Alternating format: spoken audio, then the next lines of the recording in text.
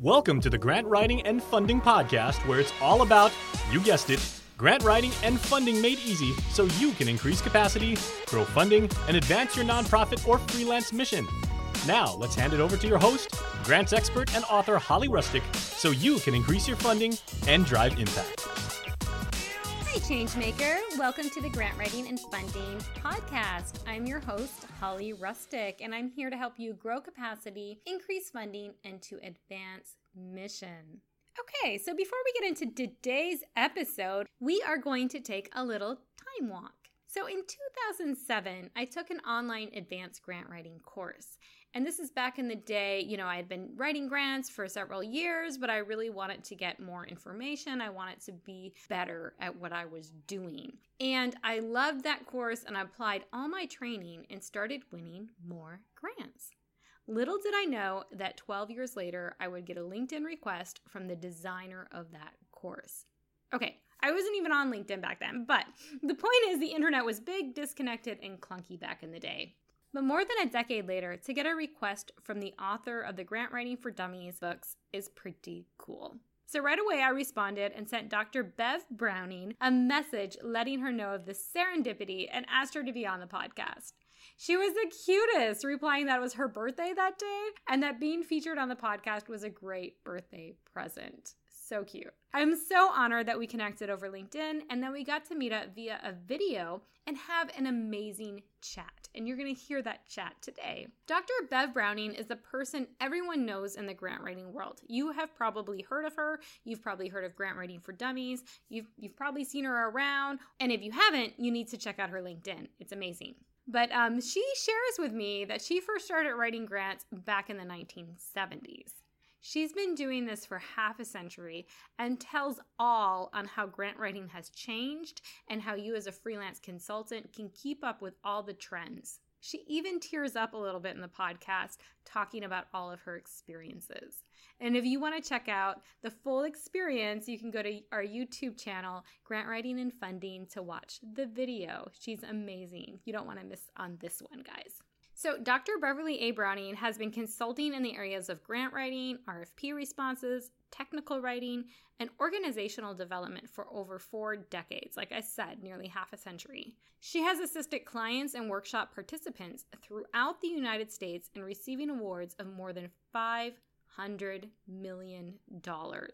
Dr. Browning is the author of 43 grants-related publications, including 6 editions, over 1 million books sold, of Grant Writing for Dummies. She is also an international trainer and keynote speaker. In 2015, she was selected by the Centers for Disease Control NICRD division to conduct a 5-day grant writing boot camp in South Africa for ministers of health and other top-level health directors from 23 African countries. Dr. Browning holds graduate and postgraduate degrees in organizational development, public administration, and business administration. She has been a grant writing course developer and online facilitator for Cengage Learning, which is www.ed2go.com, for 17 years, and that's where I found her. Her online courses, taught to thousands of students annually, are Advanced Proposal Writing, Becoming a Grant Writing Consultant, and A to Z Grant Writing Part 2, Beyond the Basics. That's the one I took. Dr. Browning is founder and director of the Grant Writing Training Foundation and CEO for Bev Browning, LLC. She was a 17-year member of the Grant Professionals Association and has presented training workshops and keynote presentations for multiple GPA chapters U.S.-wide. In 2017, Dr. Browning joined the Association of Fundraising Professionals and was a workshop presenter at their 2018 International Conference in New Orleans. She is an approved trainer for GPA and CFRE International. Dr. Browning has been married 53 years to John and has one daughter, Laura, a licensed therapist, and also has a special needs granddaughter. To find out more about Dr. Bev, check out www.bevbrowning.com, and that's BEVBROWNING.com, or find her on LinkedIn at Bev Browning. And just a little preview, we will be having our own grant writing course coming out next week. All right, guys, I really hope you enjoy this podcast. Without further ado, here's Dr. Bev. All right. Hello, all you grant writers and grant writing consultants. All right. I'm Holly Rustick, host of Grant Writing and Funding, and I'm here to help you grow capacity, increase funding, and to advance mission. I'm super excited today. I have a guru on the show today, like for reals. So I'm really excited to introduce Dr. Beverly Browning. She is amazing. You have probably heard her name before because she has been in the grant writing, a forerunner in the grant writing space for more than 4 decades. So this lady, like, man, she rocks it out. I see awards and accolades all over that you have been able to get, and just your background is amazing. So thank you so much for being on the show with us today, Dr. Bev. You're welcome. I'm honored to be here. Thank you for inviting me, and I'm just excited to connect with your subscribers. Yes. And I know a lot of them know you. So I had mentioned, hey, you guys have any questions? Like, Dr. B is going to be on the show. And they're like, oh my gosh, I know her. So yeah, they're really excited about Great. it. Yeah. And just personally, on a personal level, I took your course, Advanced Grant Writing, on Ed2Go back in 2007. So yeah, so it's really fun just to be like, and that was like back in the day for all you people who remember that, those days, right? Where there wasn't a lot of online courses. Like this was a little bit newer, right? Yeah. So it was really cool. I was like, this is great because I was working as a consultant for a grant writing company, and I had just moved to Kuwait. So I was in the Middle East, and I was like, you know what? I want to be able to build my grant writing skills a little bit more. I've been doing work for you guys, but I really want to up the level and I want to do more. So I was looking, and of course online, I had to do something online because it wasn't like I could just access a college in Kuwait, right, where I was working to get grant writing skills. So that's how I found you. So I'm so glad you found me. yeah. So, I mean, and just to see like the progression of your work. And of course, so I'm just going to quickly read your bio here because I want everyone to know how awesome you are. So I know how awesome you are. Okay. So, but as far as, like I said, you've been doing the work for over 4 decades. Your clients, of course, include nonprofit organizations, small businesses too, which is great to know, career, volunteer, and combination fire departments, chamber of commerces, faith-based organizations, and units of government, which is so important. Of course, school districts, colleges, etc. Like you help people get money, and how much money you've been able to get your clients is over $500 million. Like that is really impressive that you've been able to bring in that amount of money to help all of the different projects that those types of organizations do. So something what we like to call each other on our show is change makers. And you really are a change maker, Dr. B. Thank you. Yeah. Thank you so much. Part of that. It's rewarding when I travel and go across the country and go to places that have contracted with me for grant writing, because you'll have to remember all of my work has been virtual or remote. I have not met, I would say 97% of my clients I never saw face to face. It was all done through email communications or Skype.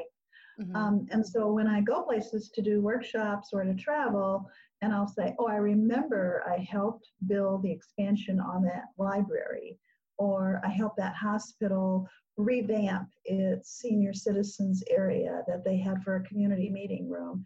And just to think that those things are still there and they're still standing after so many years, that's when I get teary-eyed. Yeah. Oh my gosh. I don't know, you're making me teary-eyed just talking about it. Because it really is, it's something. And you are a change agent as far as like, you really are out there doing things that impact communities. And like you said, can keep going. Like, and that's part of, what we try to do as grant writers is keep those projects sustainable. So they don't just end after the money ends, but there's other kinds of commitments and relationships that keep it going. So that's really fun. Yeah. Like going to different places and being like, hey, I built that in a way, right? Like I helped do that. And just connecting. Do you ever like connect with the people too? Like, no, because it's been so long ago for a lot of the capital infrastructure projects. Yeah. The people are either retired or, they're no longer living. Oh. When I back, like especially with school districts and all the money that I helped them with, I started out in Michigan. So I started writing for the intermediate school districts in Michigan. And just so many things, but those people have retired, long retired, and all the new people probably have no clue how they got a building or how they got bleachers or how they got a theater area for their performing arts class. They would just probably look at me and not even understand that the school district started out with nothing or without an item, and now it's there and they're using it, and it's been so many years. So interesting. I love that. And I love that you do a lot of your work online, because it's really important, as we grow our businesses. And that's why, a lot of people come to me because they're like, my spouse is in the military, and I, every time we move, like, I have to find a new job, and I don't want to do that anymore. I want to, be able to work from home in this virtual kind of space. Or, people that have kids that are really young and they want to stay home and homeschool their kids, that sort of thing, but they want to do some side hustle, to be able to get some income and to help their community. So I think I definitely see freelancing as a growing space, or at least telework, right? Where you're working in different locations. So that's really interesting. So you've been doing that pretty much throughout your whole kind of career, or after you left Michigan? I started this business in Michigan, and I started out as a volunteer, and I volunteered for 3 years, just helping organizations in the community. And then after 3 years, we were really poor. And I remember that our stove broke, and we couldn't afford to get it fixed. It was like $216, so it's way back in the day. Mm-hmm. And my husband said, well, why don't you start charging people for all that free work you've been doing? And it's like, do you think I can really charge anybody for this? Do you think they'll pay? And he said, well, you're getting money for all these agencies in the community. The next time your phone rings and they want to know if you can help them with a grant project, give them a price. So sure enough, I got a phone call, and I didn't even have a computer. I was doing everything by hand and taking it to a lady in the neighborhood to type for $1 a page. Wow. How long ago this was. And so the next time the phone rang, because they called my house phone, and I was home, and I was working full time, and I went to college at night. So it was a handful to do all this payback to the community. Yeah. And they said, well, will you help us with this grant application? And I said, sure. And I said, but I'm so sorry, I'm going to have to start charging a fee. And they said, oh, okay. And they were kind of, hesitant. And I said, well, what is your fee? I was really a newbie. I said $216. You're like, that's how much you need for this stove. And I told them, they said, it's an odd amount. And I said, not really. That's how much it's going to take to repair my stove.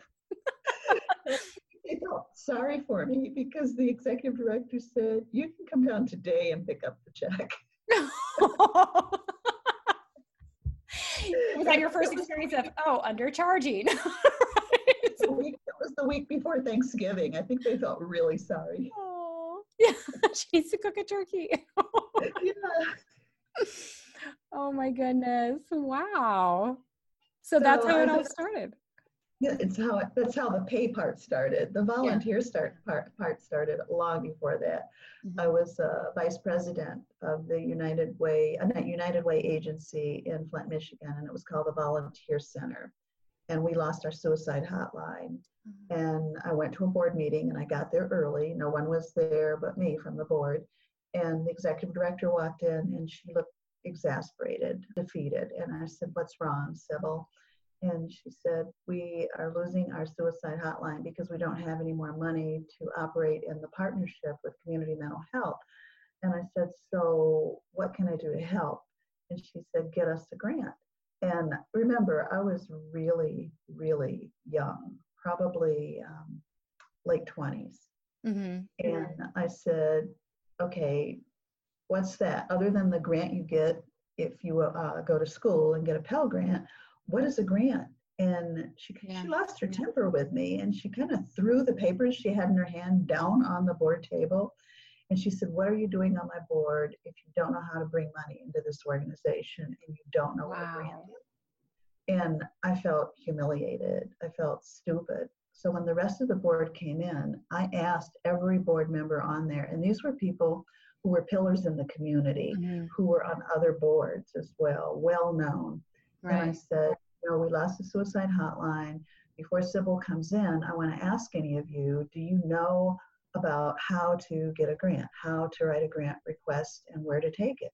No one on that 12-member board knew.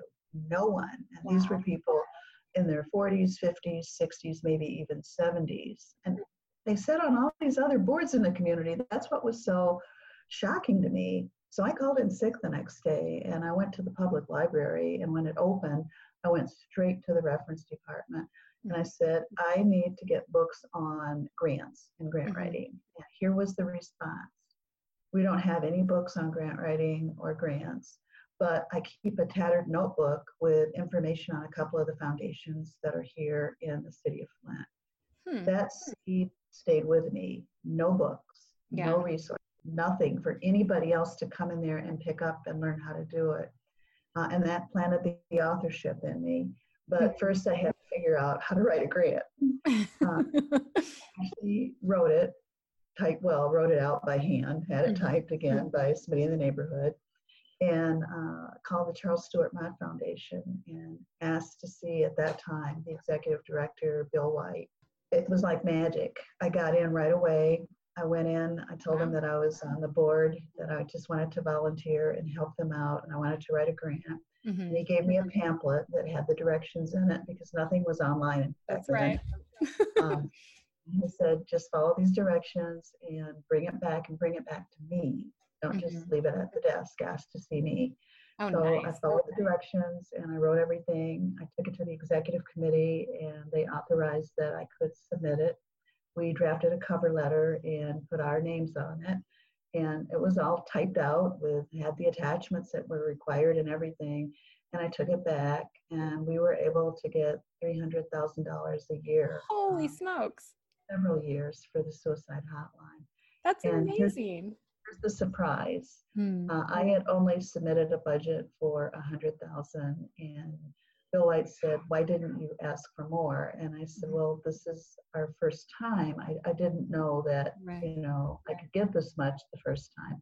So it was him that increased the budget and it was him that initialed it and authorized it without it going through a long drawn out process. So it was both a blessing, it was luck, it was being in the right place at the right time. And it made me want to find out more about grants or grant writing. Again, no resources. So I just started getting calls from people in the community who heard that I got this money for the volunteer center and they wanted me to write for them. And so that's how I ended up volunteering for 3 years, just writing for any agency that would call me. That's amazing. That's such a cool story. Like, wow. Like, cause I usually tell that doesn't usually happen. Like you said, it was being in the right place, right time, having that right connection, like, and for you to have initiative. I think that's the part that is the disconnect too, is a lot of people don't have initiative to start that personal relationship. Like, hey, I just need to talk to you to find out if I'm, submitting everything right, or can I have the proper thing, right? So it's really important to have that kind of relationship and to just be out there. But do you find too, like you said, this was back in the 90s? Right? No, this was probably back in the 70s. Oh, wow. Okay. Oh my God. So do you find that this was a lot different as far as the grant? I mean, definitely there wasn't as many resources. Did you find that the competition wasn't as fierce back then, or do you feel like it's kind of been about the same in different levels since then? I feel that there was no competition that could write.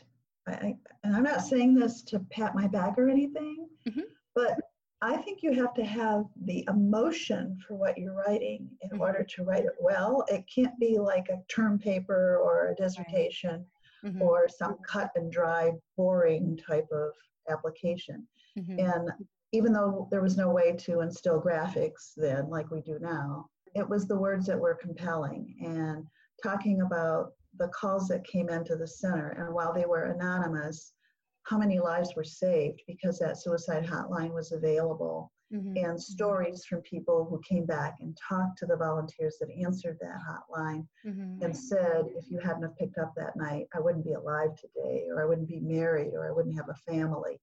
Those are the kind of things that we heard about as board members when we got the report on that partnership. So I was able to incorporate that into the application statement of need and to talk about the people in the community. And, we kind of had a one income, one industry community because General Motors was our main event back in the day. And people who didn't work there worked at very low paying service type jobs and had a very hard time having basics, taking care of a family. And those are the people that were making the calls. Wow. Yeah. So you just had like this very compelling story to put behind it as well. Like that's really nice. Yeah. And especially that to think about that. And I like that you said, I'm using these testimonials basically from, what the people we serve. And that's a part that I think grant writers tend to forget, or people who are new to grants don't really know to do. They just want to look at straight statistics or those sort of things. But it's like those really tell the story, right? Getting testimonials, even you can keep it anonymous, like you did as well. You don't have to have the names and all of that. You know what I mean? But you can really share that story with their own testimonials in such a unique way. Every request needs a story, especially if it's foundation or corporate. Not so much in federal, where it's still cut and dry, but graphics do the entertaining for us. But in foundation and corporate, it's still about a story. And some grant writers call that a case study. Well, a case study is pretty straightforward. There's no drama in it. There's no emotion. There's no empathy. I think it's very different than a case study. I think it is sharing these are the types of people that we would be able to serve and help even more if your funding supported us. It comes down to not your funding will support, one paid volunteer supervisor and part of the partnership costs for establishing or reconnecting the phone line and creating a confidential case management system. That's all great. That's a part of an activity. But where's the story that draws the reader that's going to make the decision to fund this organization? Where's the story that weaves them in? They want to know more than just when was it organized, who founded it, what are your programs, and what have you done? That's also great, but it's not anything compelling. If it were a TV show, we'd turn away.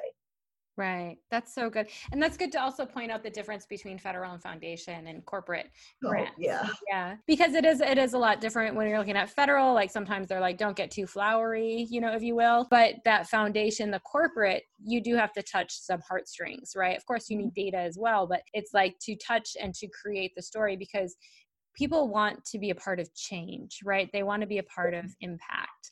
They want to see their money invested. They want to make a difference with the people that are in the community that they're there to serve in a philanthropic way. It was so much easier to get funding then than it is now. I think things have really changed. How is the difference? Why do you think there's been such a change? I mean, are some reasons, I know there's probably many factors, and it really is more competitive nowadays, you would say? I would say back in the 70s, if a foundation received 10 requests for funding a month, that was considered a high volume to review and to pass on, to vote on by the trustees. I think today hundreds of applications are submitted for every potential grant that's available. And in the case of federal, thousands for a handful of grant awards. And you really have to be on cue all the time with the way you're writing, checking what is the question they asked and did I answer it. So I use a content editor because I can't edit, but because I don't believe we can find our own mistakes because our brain tricks us. So my content editor gets a copy of the guidelines as well as what I've written, and then can come back and say, this, you missed the point on this particular response. This is what they were asking for, and you didn't address this part of it. So it gives me 100% compliance before anything is given back to the client for submission. And I feel insured or assured as well that the content editor is going to be there to catch anything and to keep me alert on what should be in that application if it's missing. That's great. That's like your own internal grant review process or like quality control, right? Because that's what they do. Yeah, and I use a contractor to do this. Nice. And she's based in Oakland. I'm in Phoenix, Arizona. So everything's done by email or by moving it into Dropbox or OneHub or one of those vehicles. But it makes me feel assured that I don't have to read it 20 times when I get it back, because it's marked up so clearly as to what's weak, what's not weak, where do you need to make some changes, all of that, or you went over by 2 characters. Those things are important to catch because those are eliminators if you submit it as is without making those changes. Right. Yeah. No, that's amazing. And yeah, I mean, even a lot of people that, the listeners out there, I always encourage all of you guys to become a grant reviewer as well. So to become a peer grant reviewer, to, get on some federal panels, if that's your industry, whatever your background is, to learn that process, because that there is a huge process that goes into awarding grants. And like you said, the more competitive they are, the more that they have to really, attune this kind of process to that, to make sure that they're getting the best grants. Yeah. So, or just finding the projects that are, the highest level. And it's really competitive. There was one federal grant I just wrote a little while ago, and they had some bonus points on it. So they said, in order to even be at the high level where they would consider you, you'd have to have 103 points. It was like that's crazy competitive. It's not just, usually it's like 97, 96, like and above, right? And they're like 103. Like, okay. So I have to share with you, when I wrote my first federal grant application, I think it was, probably the late 70s, definitely late, so like 1979.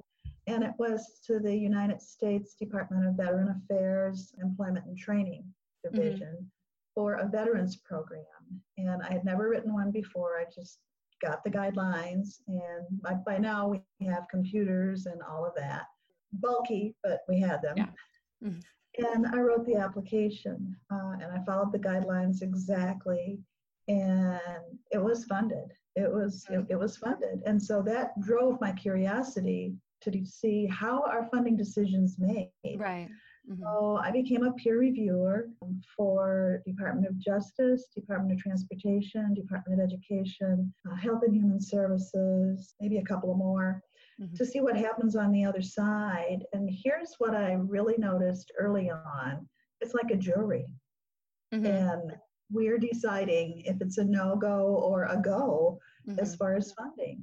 And 3 of us are assigned in a team to the peer review application, and we review independently and isolated from one another, and then we come together and compare our scores, and then we negotiate with each other on points that we want to add or take away so that we come within a certain point range, and there's no red flag for something that's not funded, and then they get it. For instance, if you were a nonprofit and your federal grant application wasn't funded, and you asked for a copy of the peer review points, and one peer reviewer gave you 100, the second gave you 75, and the third gave you 35, you would be angry. You would say, oh, 2 of those were biased. They must know about our agency, or something happened. They had a bad relationship. They don't understand. So that never happens. By the time the organization gets our peer review scores, they are all within a 10-point range of each other, and it looks cohesive because we agreed on making those changes. And something I wanted to fund, I may not have been able to fund because the other 2 peer reviewers convinced me that there were too many holes in the implementation plan, so it shouldn't be funded. So I learned to be a better grant writer because of being a peer reviewer. Absolutely. Yeah, it's helped me tremendously too. I mean, it's just been, I love doing it. I love being able to see all the new projects coming out and to see what people are developing, but also it's always good to have that hat on when you're writing a grant. What are they looking for? How would they be reviewing this? Would I be getting a strength on this? Would they be shooting any holes in what I'm saying? So it really, and plus you get a little stipend. So it's not bad. You get a little stipend for your time, which is quite nice. So it's always a win-win. So yeah, it's definitely amazing to help people become better grant writers. So it is, and it helps us become better teachers of grant writing in any venue, whether it's a workshop or an online class or just helping another colleague who's starting out in the industry, because we know what will work and what won't work, so we can prevent them from having the kind of rejections that we may have had before we knew what they really wanted. Right, exactly. And it really is. And it's subjective. That's what it really taught me too, is the review process is very subjective, even though we're trying to make it as objective as possible, right? You have the 3 people, you have your chairperson, you have to come and debate. But, I remember this one guy, one of my review panels, and he was like, I'm just old and tired. That's why I'm giving him a 30 or whatever. Like, it was funny. It was like, okay, but we got to come back to reality and you have to give your reasons why. But, sometimes it is, you get exhausted because it's a very intense period of time. And, you got to realize that people aren't necessarily like fresh and clear reading your grant. You know what I mean? So you gotta, so it is like even more important to stick to the rubric that they have, so you can make sure that you stick to all the criteria and the points. So, yeah. So now we do it online. Yeah. At the background. But before that, we were flown into Washington, put up in a hotel. They would usually book the whole hotel. They would fly in anywhere from 200 to 400 peer reviewers. Wow. And we'd all be sequestered in our rooms, and there would actually be hall monitors, so we couldn't get out and talk to anybody else who was reviewing the same stack of grant applications that we were. Holy smokes. Wow. That's serious. Get a hall monitor? Yeah, and we flew in on Sunday, and we wrapped up on Friday evening, and then we would fly back home on Saturday. Wow, that's really intense. It's nice doing it out of our homes now, right? Like, that's what I've always been able to do it online. So, and even now, which is interesting, and I'm not sure how much I like this. I mean, it's convenient for the reviewer, but a lot of them that I'm doing in the beginning, we'd always do calls, right? And now, like, so after you independently review, you submit your scores, you submit everything, then you come together for a call so you can have that interpersonal kind of negotiations and kind of talk it out. But now a lot of the ones that I'm doing, you just submit everything online, and only if there's a big like disparity of scoring will they actually pull you together. And then when they do that, you have to go back into the online system and make modifications to your review. Yeah, it's weird though, right? Without that conversation, like they don't even have conversations. Very much so. Yeah. So it's almost gone completely opposite, which I understand. They save tons of money. It's more convenient for everyone. But yeah, the calls were quite nice. And it really depends too on the different agency, right? So even if they're all federal agencies, like SAMHSA is going to do it their own way. Administration for Children and Families are going to do it their own way. So, like they all have their own process kind of, but it's similar. Yes. But yeah, interesting. And many are contracting it out to a third party, because for justice, I'm always contacted by an aerospace contractor, which is unusual. And they take care of all the pre-screening applications, payment information, and then you work through the system once they give you the login and everything to the background for those grant applications. So it is very different now. Yeah, totally. So going back, I know we kind of went off on that. So everyone do become a peer reviewer. So I love this. But going back to the competition, and how it's increased, do you find that there's more nonprofits out there, or maybe there's more resources for people to apply for grants, or it's, why do you think there's so much more competition than there was, a few decades ago? Because is it the internet, Because we have a lot of nonprofit organizations that are newly formed that depend 100% on grants. So they're writing. And then we have the nonprofits who know better because they've been formed for quite a while. But instead of having the right percentage of divisions of revenue, instead of having 20% for grants, 40% for individual contributions, 20% for endowment development, maybe special events are going to bring in money. That's another piece of the pie. They don't do that. They rely too much on grants and kind of slack off on all the other areas of revenues. And what's amazed me is that nonprofits that have been out there 15, 20 years don't have an endowment that was set up by their board and their initial donors that could have done that back on day one when they started the organization. Instead, they were concerned about operating expenses. And now that it's more difficult to get those in the form of a grant, because now you need to expand a program, research something, start something from new, not just keep doing the same thing over and over. They're hurting because they didn't follow the steps for solid nonprofit development early on. I just shake my head when they tell me they've been out there 20 some years and they've never had an endowment or they don't have a development department. Right. And how would they go about then developing an endowment or, this whole other kind of First, they thing? need to meet with their board and talk about the possibility after doing their due diligence on what an endowment is. Mhm. And then they need to meet with the nearest community foundation, because typically it's a community foundation that manages the endowment, so that the funds are earning interest with a large depository that's been invested versus a small amount like 50,000. That's not going to earn a whole lot of interest in the first year. Mhm. And they need to understand that the endowment principal is never touched. Only the interest comes out to the agency, and they can designate how they want that interest used toward expenses, towards restricted, towards special programs, towards capital improvement. It's at their discretion. But the beginning is to do your homework, meet with your board, share what you've learned, ask someone from the community foundation, invite them to come into a board meeting, and Mhm. just spend that entire hour or 2 hour time frame with them explaining what an endowment fund is, how to get it started, and how they can help launch that endowment fund. It is, to me, the biggest deal possible that every nonprofit should be involved in. We can't just keep putting out fires and worrying about making payroll this week or this month. We have to think that if this was our vision, if this was in our heart, and this was something that we really felt was worthwhile when we created this nonprofit, Mhm. don't we want it to be around long after we're gone? Yeah, I love that. Yeah, and that is a great step to beginning. Do you see, like, is there a certain amount that people should start with? Like, you know what I mean? Like that they can get investment from, that they should be asking for just to be able to I initiate that think process?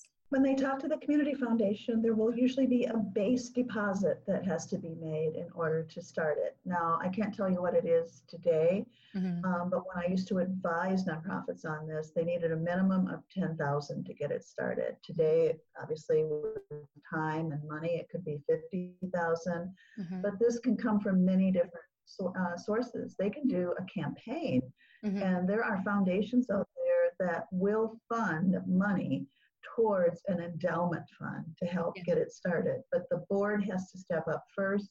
The board needs to make a pledge first and commit to that pledge, so that they have some matching funds to go Mhm. out there and say, hey, our board raised 25,000 over the last 18 months. We would like to request 25,000 to match this, so we can have an endowment fund created at the ABC Community Foundation, which sounds a lot better than saying, because we're going to manage our own endowment. That is not the Yeah. plan. It should No. never be the plan. No. That's great. I mean, that's fantastic. And I see that that's what a lot of nonprofits don't look at. They just look at those operation funds like you're talking about, and how do I make payroll? How do I do this? And it is chasing the money, right? So chasing the grants. And a lot of those grants, like you said, and I've even seen it, throughout my years of grant writing too, it's progressively getting harder and harder to get grants, and the more applications, there's more competitors out there. There's so many nonprofits popping up. So it really is, and even as a grant writer, I'm like, you should look at other ways of getting money. For a fiscally healthy nonprofit, it's not just grants. It really is doing a series of different streams of revenue, so you make sure that you have a healthier nonprofit. And but there is I that agree. disbelief. Sorry, go ahead. I agree. Yeah. You're so right. And the other thing I always ask them is, has your board been trained? Because their job is to connect you with money Yeah. and the community. Mm-hmm. They're the bridge. And if the board hasn't been trained and all they're doing is coming to a board meeting and sitting down and going over the agenda and then leaving, and you don't see them again until next month, those are huge red flags. Yeah. So I think it's frowned upon in some areas of consulting for board members to have a give or get policy. It's considered old school, but I still believe they need a give or get policy. They need to commit. They're not just there to sit in a chair. They need to commit financially, and they can vote on the amount that they're going to commit to annually, which means if you have someone on your board who represents your constituents, I will say homelessness, you know very well they're not going to be able to make a give or get commitment at the same level as somebody who is a working executive, a manager, or a CEO. But that give or get level can be set individually for each person's ability. And even if you tell your homeless person who now has temporary shelter, take a year, here's an empty mayonnaise jar with a top on it. Mm-hmm. Just put a few pennies or nickels in each month, and whatever you bring back to our annual meeting in December, that will be your contribution. We're not going to put an amount on you. Mm-hmm. It's just whatever you can without going hungry, without going without a shelter tonight or a coat in the cold. I think it's important to give everybody the ability to be a participant in the Give or Get without feeling shut out, or they have to quit the board because the board set it at $2,500 a year. Right. And for them, that means they would miss making a payment on something dire. Mm-hmm. I love that. I'm total agreement with you on that, because there's so many people too that just want to jump on a board because they want to stay on their resume or increase their whatever positioning in the community, that are just showing up to the meetings and aren't really driving it forward. And once you have those kind of commitments, which, like you said, oftentimes aren't sexy or attractive, but it works, right? It's like, it's really saying, I'm here to serve. You know, Mm-hmm. I'm not just here for my ego to be served, but I'm actually here to serve my community, and I commit to this. And I think that's fantastic. I'm actually all for that. But you don't see it being passed, with a lot of boards, but I think it is, and it's coming back. I feel like that trend, I'm hearing it more and more. It is coming back. Mm-hmm. Absolutely. And also what's coming back is more structure, a structured board meeting that doesn't go amok. Yeah. And run for 3 hours when it was supposed to be an hour. Also meeting virtually like this, instead of requiring people to leave work and drive across town and sit there for 2 hours and, fall asleep during the board meeting, making it convenient. But a board member needs to have a job description, because otherwise they don't know. They have no idea what their role is. It's not just executive officer. And they won't know if you don't give them that. A good board member puts in 20 hours a month for the organization that they volunteer for. Oh yeah. Yeah. That's great, man. I'm taking notes. Some funders actually ask that question in their grant applications. Yeah. What % of your board donates annually to your organization? And if you put anything less than 100%, you're not getting a grant award. Yeah, that's so interesting. I haven't seen that one so much. So that's a good thing that's coming out. And maybe it's because of all the proliferation of all these startup nonprofits. It just seemed like, it was kind of a mess. And maybe now that's why you're saying there's more structure coming back. There's more, commitment with board directors. So they're really seeing there's a need for that to really, because otherwise it's just, they start up nonprofits and then they dissolve like that because they don't have, they're like, oh, I thought I could make $1 million in the first 3 months, and that didn't happen. So peace out. As grant writing consultants, we can't help these organizations until the board has their act together. Because if you're writing an application and the board hasn't been doing their due diligence, they don't know their role, and they haven't reached out to anybody in the community to help establish that bridge of communication, our efforts are really going to just be wasted, because when the application is rejected, we get the blame for getting paid but not getting the money. Right. But there's so many other factors. So now I really pre-screen. It's like, who's on your board? What are they affiliated with? Do they have the ability to give? In your bylaws, how long is the board term? If it's until death, then your bylaws need to be revised, rotate out and get fresh blood quite often. If you don't have a strategic plan, I'm worried, because it means you have no clue. You just want this money to run here, run there, go in every which direction. Right. I want them to be accountable, because then I can be successful. Right. I love that. Yeah, that's so important, all of those items. So yay, this is a great checklist. So those of you listening or watching, this is a great checklist for you to have when you're getting set up, or when you're helping work with other nonprofits, right? To even have in your arsenal.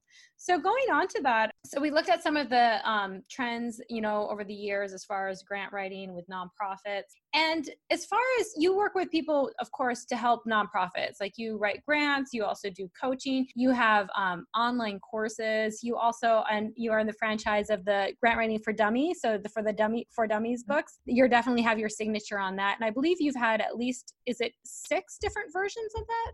Yes, the 6th edition came out in 2016. Oh, congratulations. That's amazing. And you have an arsenal of books now. So I love that, back in your 20s, you walked into a library, you found no books to help you with grant writing, and that kind of nugget grew. And now you have many different books on how to write grants and on nonprofit structure as well. Is that correct? Yes. In fact, I feel kind of lost because I'm used to writing something every year, either updating dummies or coming out with a new ebook or something. And I have to say that since 2016, I've only written one book, and it had nothing to do with grants. Oh, really? What was it? What did it have to do with? Journal, and it's called Be the Shining Light. And it's to help people that are at a point in their life and in their career when they just need to self-assess and figure out how they're going to get to their goal, how they're ever going to reach their goal when it seems like everything else is coming in front of them to keep them from reaching that goal. And they write in it and they can reflect in it. And I've done a few keynote speeches on it. It works with any industry, not just grant writing. It is Be the Shining Light. And whatever kind of work you do, you can still be a light in that work, but you have to assess what you like about it and what you don't like about it. And if there's so many don't likes, what's your next step? What are you going to do? Are you going to take some classes? Are you going to go back to college and get another degree? Are you going to leap into another career and learn it from scratch? Or are you going to start your own business? Or what are you going to do so your light shines brightly? So that was kind of a left field book. I never thought I would write that kind of a journal. It came to me in a dream, the title, and I didn't know what to do with it. So I sat on that's so cool. 6 months. It's like, what am I going to do with Be the Shining Light? Be the Shining Light as a grant writer? Sometimes. Yeah, and then I just kept thinking, and I filed a trademark on it and everything, copyright. And it's like, okay, now I have to write it. And when I actually started writing, it just flowed. It just came through me, and my keys on my computer were going so fast. And it's like, where's this coming from? How do I even know what to put here? I'm pleased with the book. I'm really pleased with it. It's not anything that's a bestseller. It's not like Dummies. It is very personal, and I don't even sell it anymore. I just give it to people on request. Oh, they can have it. I mean, yeah, I would like it. Don't we want to make a difference while we're here? Don't we want to do something altruistic? I can't give thousands or millions of dollars to philanthropy. I still, am taking care of myself and my husband. I'm his caregiver. So that's something I can do for people, is stop asking for a few dollars for that journal and just give it to them. And if it makes their life better, then that's great. So anyone can request a book. I'm on LinkedIn. Just look for my name, Dr. Bev Browning or Beverly Browning. Connect with me and ask me for the book, and I can attach it. It's in PDF form. So any of the listeners, Oh, that's so wonderful. Yeah, I'll definitely have the link on the website, so grantwritingandfunding.com, and I'll have your link for LinkedIn and all your other links. But this is great. So The Shining Light is what it's called? Be the Shining Light. Be the Shining Light. I love that it came to you in a dream, and then it just flowed through you so quickly. That's amazing. It is. The cover has a butterfly, and the butterfly's wings are closed because you're not going to open those wings until you look at who you are and what makes you happy and where you want to go. Wow, that's amazing. So to kind of segue into that, I'd love to, ask you, what is your biggest passion behind all of the work that you do? I mean, I know you want to serve your community, but of all the different things that you do, what is the thing that brings you the most joy? Being able to leave a path, footsteps, or a legacy for others to learn and to be excited about, and to want to be the best that they can be, not just in this industry, but in their lives. I am a big believer in random acts of kindness and just doing something for a stranger and not expecting, even if they don't thank you, it's okay. The fact that you did it. So it's about how many things did I do that helped other people, and have I done enough? And am I worthy of this life if I am holding all these things that we used to call our secrets in the grant writing industry, where, we didn't want to teach anything, we didn't want to tell anything, we wanted to keep it to ourselves, we didn't want to help other people learn how to enter this industry and how to write. And I'm not like that. I want to share with people. I want to give them what I know will work for them so they don't fall off the ladder before they get to the next step. It's I'm 71 now, and I don't know what my longevity is, but I know if I don't become a conduit for being open and giving, that nothing in the universe is going to come back to me to help me advance to my next step. Right. Oh, that's so wise. So, and happy birthday. You just had a birthday recently, right? Last month. Yay. So excited. But I love that. I mean, I love that you just have so much joy to help other people and to have this legacy. Important. Yeah. Aww. So I was like, oh, I'm feeling the passion. But how do you how do we get to that? Like you said, you still have to provide for your husband and you're his caregiver, for yourself, right? And even with me, I'm a single mom, right? Like I have to I got to keep food on my table too. And, people are always like, oh, Holly, be on my board. I don't have enough money to pay you. Can you? And I'm loving their project, but I can't, sometimes you have to say no, or you have to set up your boundaries in a very healthy way where you can still give back. Are there ways, because I know a lot of people struggle with this, right? Like not just how to say no, but how do I provide for my family through grant writing, but also help my community at the same time and feel like I'm really giving? You have to, as a grant writing consultant, diversify your revenue streams. All your money cannot come from writing grants. You have to incorporate training, webinars, training that you actually fly out to or go out to, as well as training locally. Webinars, you have to be authoring books because that helps get your name out there. And you also have to be willing to go through a metamorphic change. And that's what I'm going through right now. Whereas the revenue from grant writing isn't what it should be or what it has been over the years. It is, I think that many of the nonprofits, mid-sized to small, are anticipating a downturn in our economy. And so because of that, consulting is no longer a liberal line item in their general operating budget. They're more concerned about, meeting expenses, rising rents if they don't own their facility, all of those things. So consulting is the last thing they want to expense out to. Right. So with that and knowing that, it means we have to do other things. So not only do I do the board training, but I also do compression planning. It has nothing to do with grant writing. I went to training last year in Texas, outside of Dallas, and trained with Patrick McNellis. He is the author. His father actually is the guru and the founder, and then Patrick took it over and worked with him and now works after his father's death.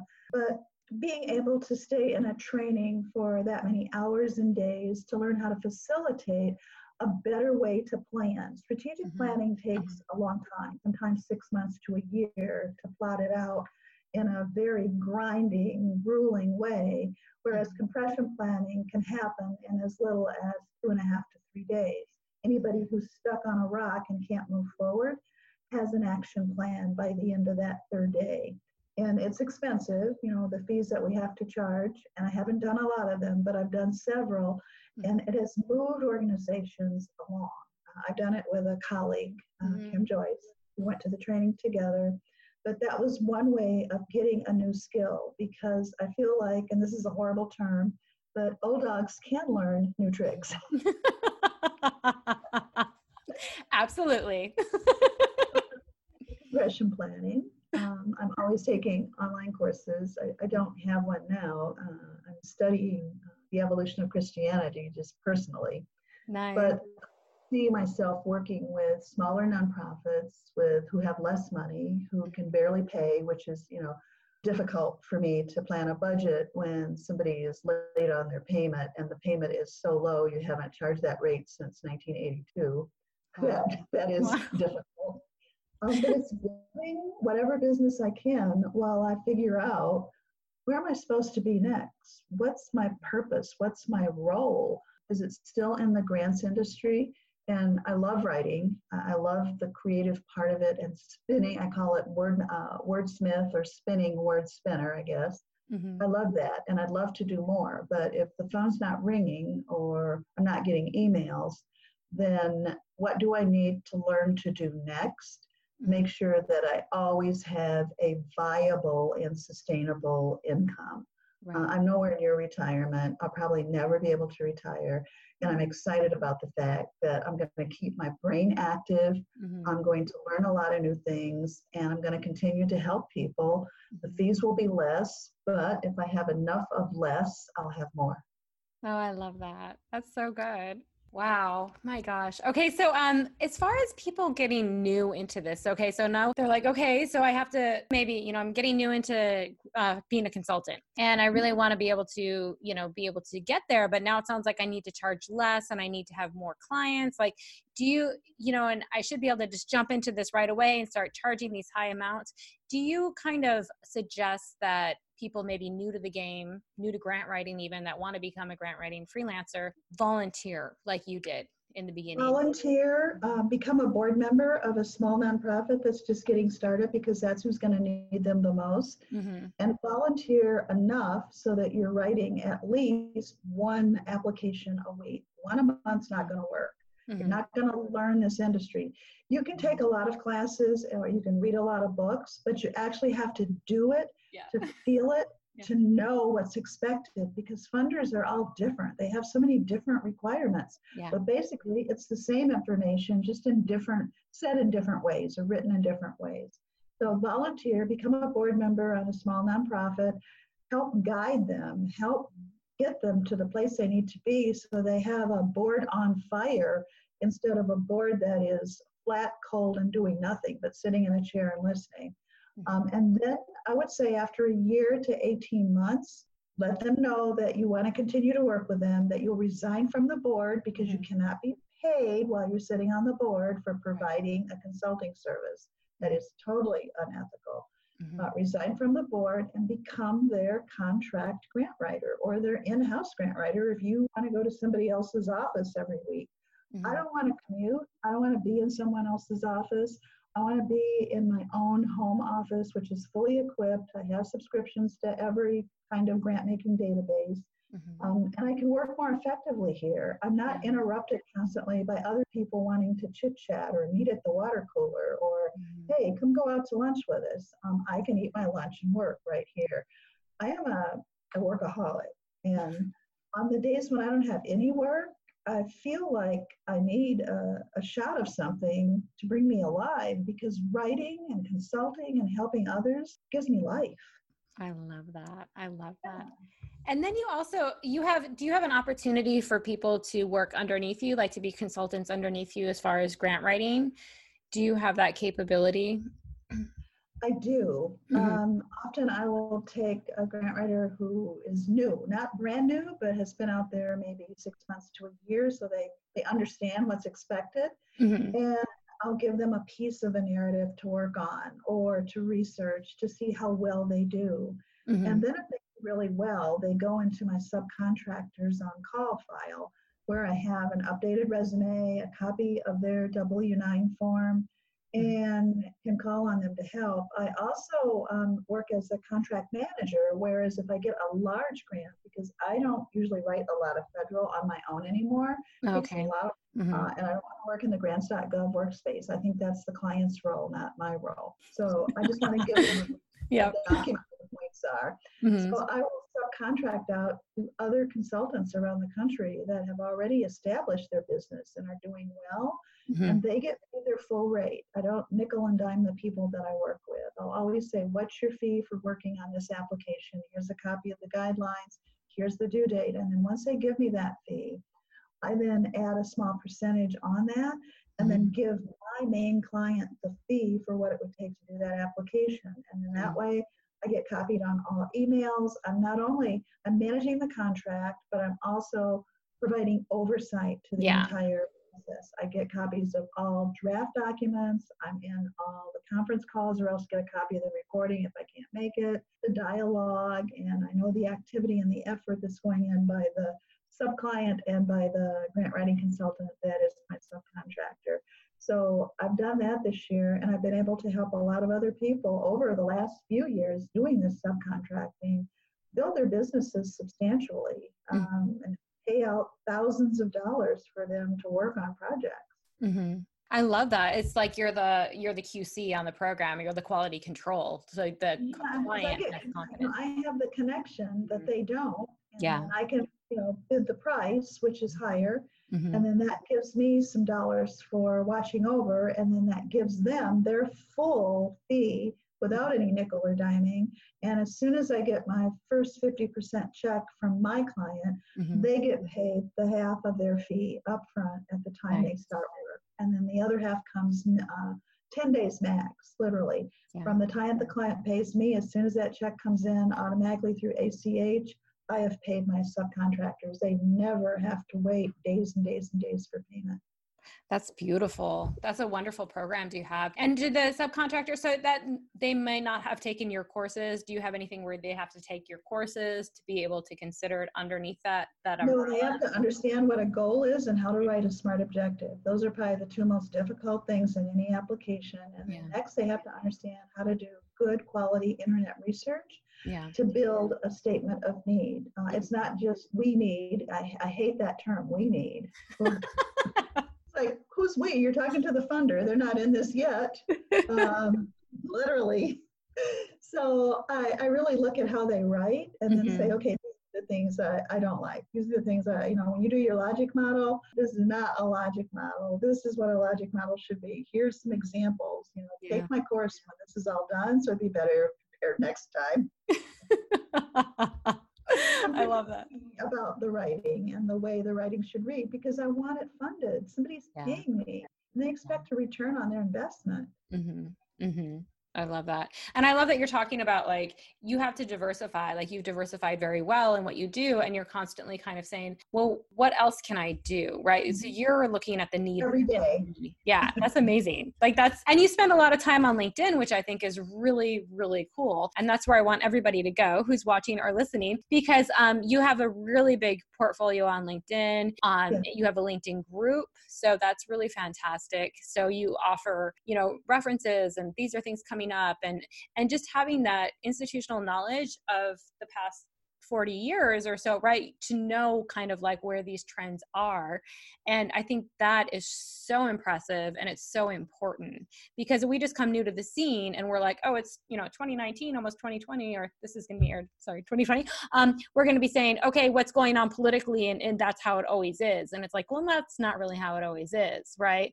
But at the same time, we can't just respond to what's happening maybe politically at the moment, because, right, it's a bigger picture. So yeah, we have to work around it. We have to look for other funding streams, and we have to diligently see what's coming down at the federal level, what amount of money has been allocated, how many grants will be awarded, what the cap is on each grant award, and what they're asking to be done. And that requires a lot of what I call go, no go assessment.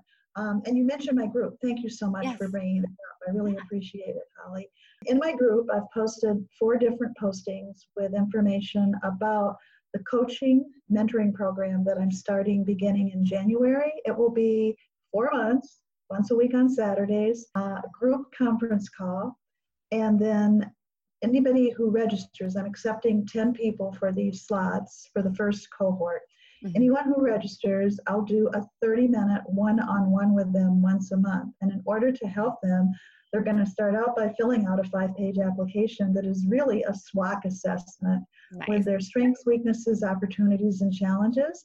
And I'm going to build each week's curriculum for that hour-long group call on weaknesses and challenges without calling anybody out.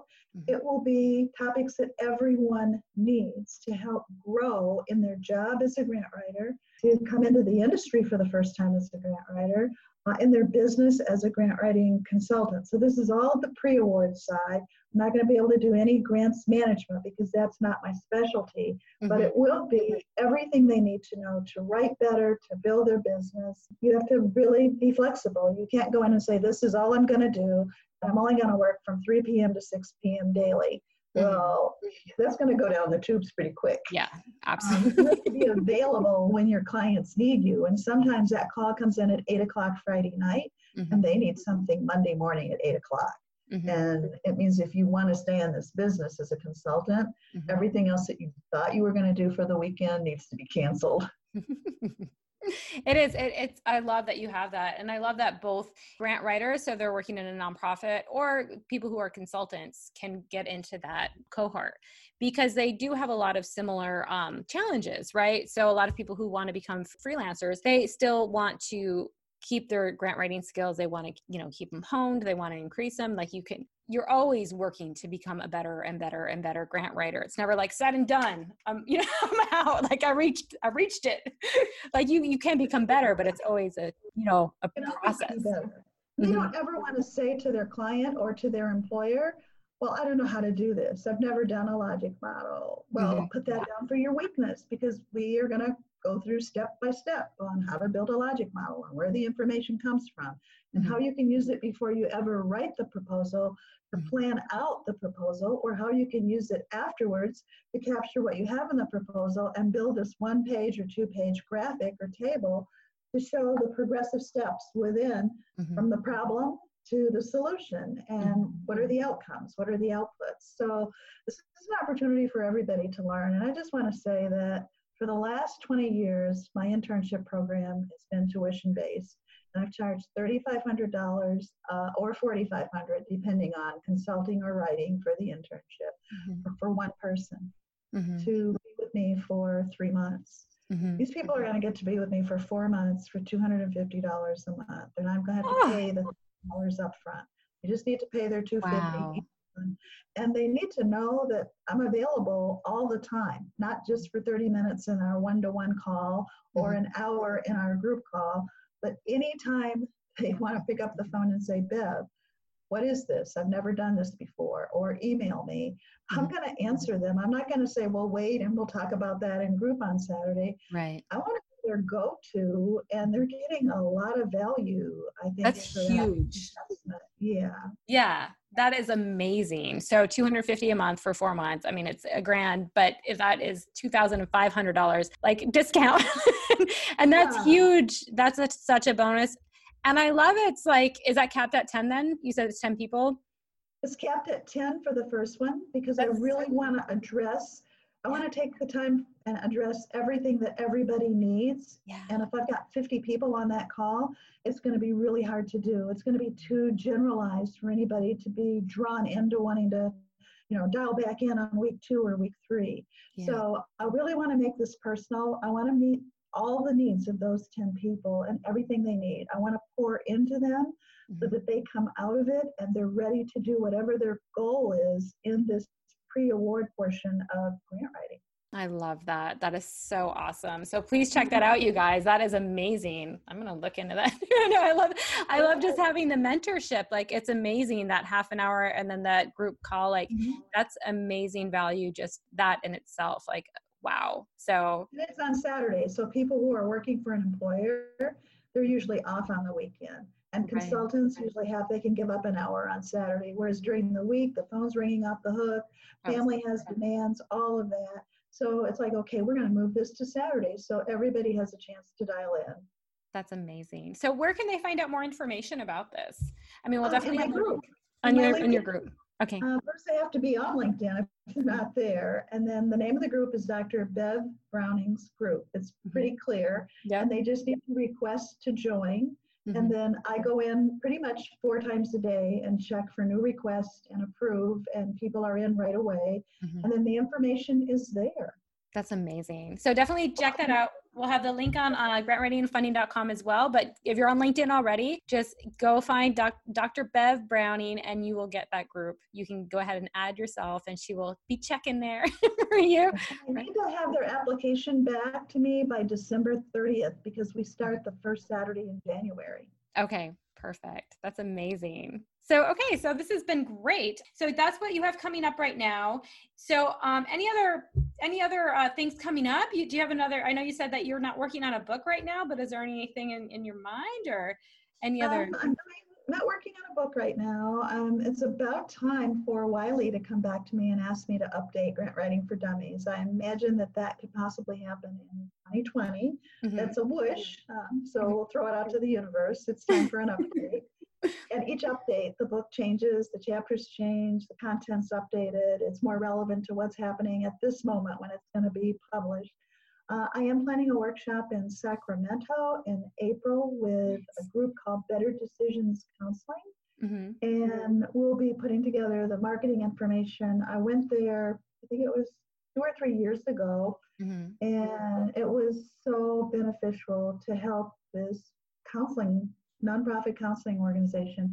They got a part of the registration fee. Whenever I have a sponsored workshop where somebody's doing that, I give back to them. Oh, and I get a check, right on the spot when I show up, whatever registration came in. They get back a portion of that toward their organization. So that's one of the things I'll be doing, planning for April in Sacramento. I don't have any other things planned right now. I usually just these things come to me in dreams, and it's like, oh, this topic, you need to do this again, you need to do this again. And then I just find a venue, and if I can't find a host, I just do it under my foundation and plan it. I have a nonprofit foundation, the Grant Writing Training Foundation. Then I have a for-profit corporation, Bev Browning LLC. So I try to do the things that are not going to be full rate or reduced rate under the foundation so that it fulfills the mission of the foundation. Right. Yeah. That's, wow. So wonderful talking with you today. So once again, definitely check her, Dr. Bev out on LinkedIn. Do go there. That's a great place. And of course, you can go to Bev Browning. That's BEVBROWNING.com as well. So you can definitely check her out there too. But that is her spelling too on LinkedIn. So Dr. Bev Browning on LinkedIn, right? It's not your full name, Beverly. It's Dr. Bev Browning. I think it's under Dr. Beverly Browning. Okay. The group is Dr. Bev Browning's group. Okay, perfect. And everybody in there is a resource person. So you can post a question and get an answer. You can post a problem and someone will help you solve it. It's just, I think I have a little over 550 group members. Oh, that's so nice. That's such a good resource, because we're always like, if you're working on something, on a grant or something, and you just have this question, or your board is like, has a question, like it's great to have that resource. Absolutely fantastic. Well, I could just talk with you all day, but I know I got to let you go. But it's been so wonderful. Yeah, it's been so wonderful having you on today and just getting to know you better. And, it's funny because pre-call, we were both like, we're both from Michigan, even though we're like totally living in different places right now. Yeah. And it's just been, it's so cool too. Just taking your course so long ago, like I said, in Kuwait, and here we are chatting online, and it's amazing. So thank you for being such an inspiration to thousands and thousands of people. Oh, you're so welcome. You don't have to thank me though. You're an inspiration too. Aw, thanks. You worked on your goals all over the world, and you made them come to fruition. And now look at you. You're in the ideal location, the ideal place. You're doing what you wanted to do, and you're reaching so many people. Thank you. Oh, that's so nice. So we'll definitely have to connect again. So I'd love to, I'll have to have you back on the show. And maybe we could also just collaborate in some other initiatives, because I really feel like you're such just a value. So, and such a wonderful mentor. So I feel that way for you too. Thank you for asking me to be on your show. It is an honor. Absolutely. All right. So thanks so much. Do you want to join the Changemaker tribe and get courses, downloadable checklists, samples of awarded grants, behind-the-scenes live Q&A with myself and the tribe, and discounts on grant services? Be sure to join the Changemaker membership at www.grantwritingandfunding.com/membership. Thank you for listening to this Grant Writing and Funding podcast. I hope you've enjoyed your time. For more questions, email Holly at grantwritingandfunding.com or visit www.grantwritingandfunding.com.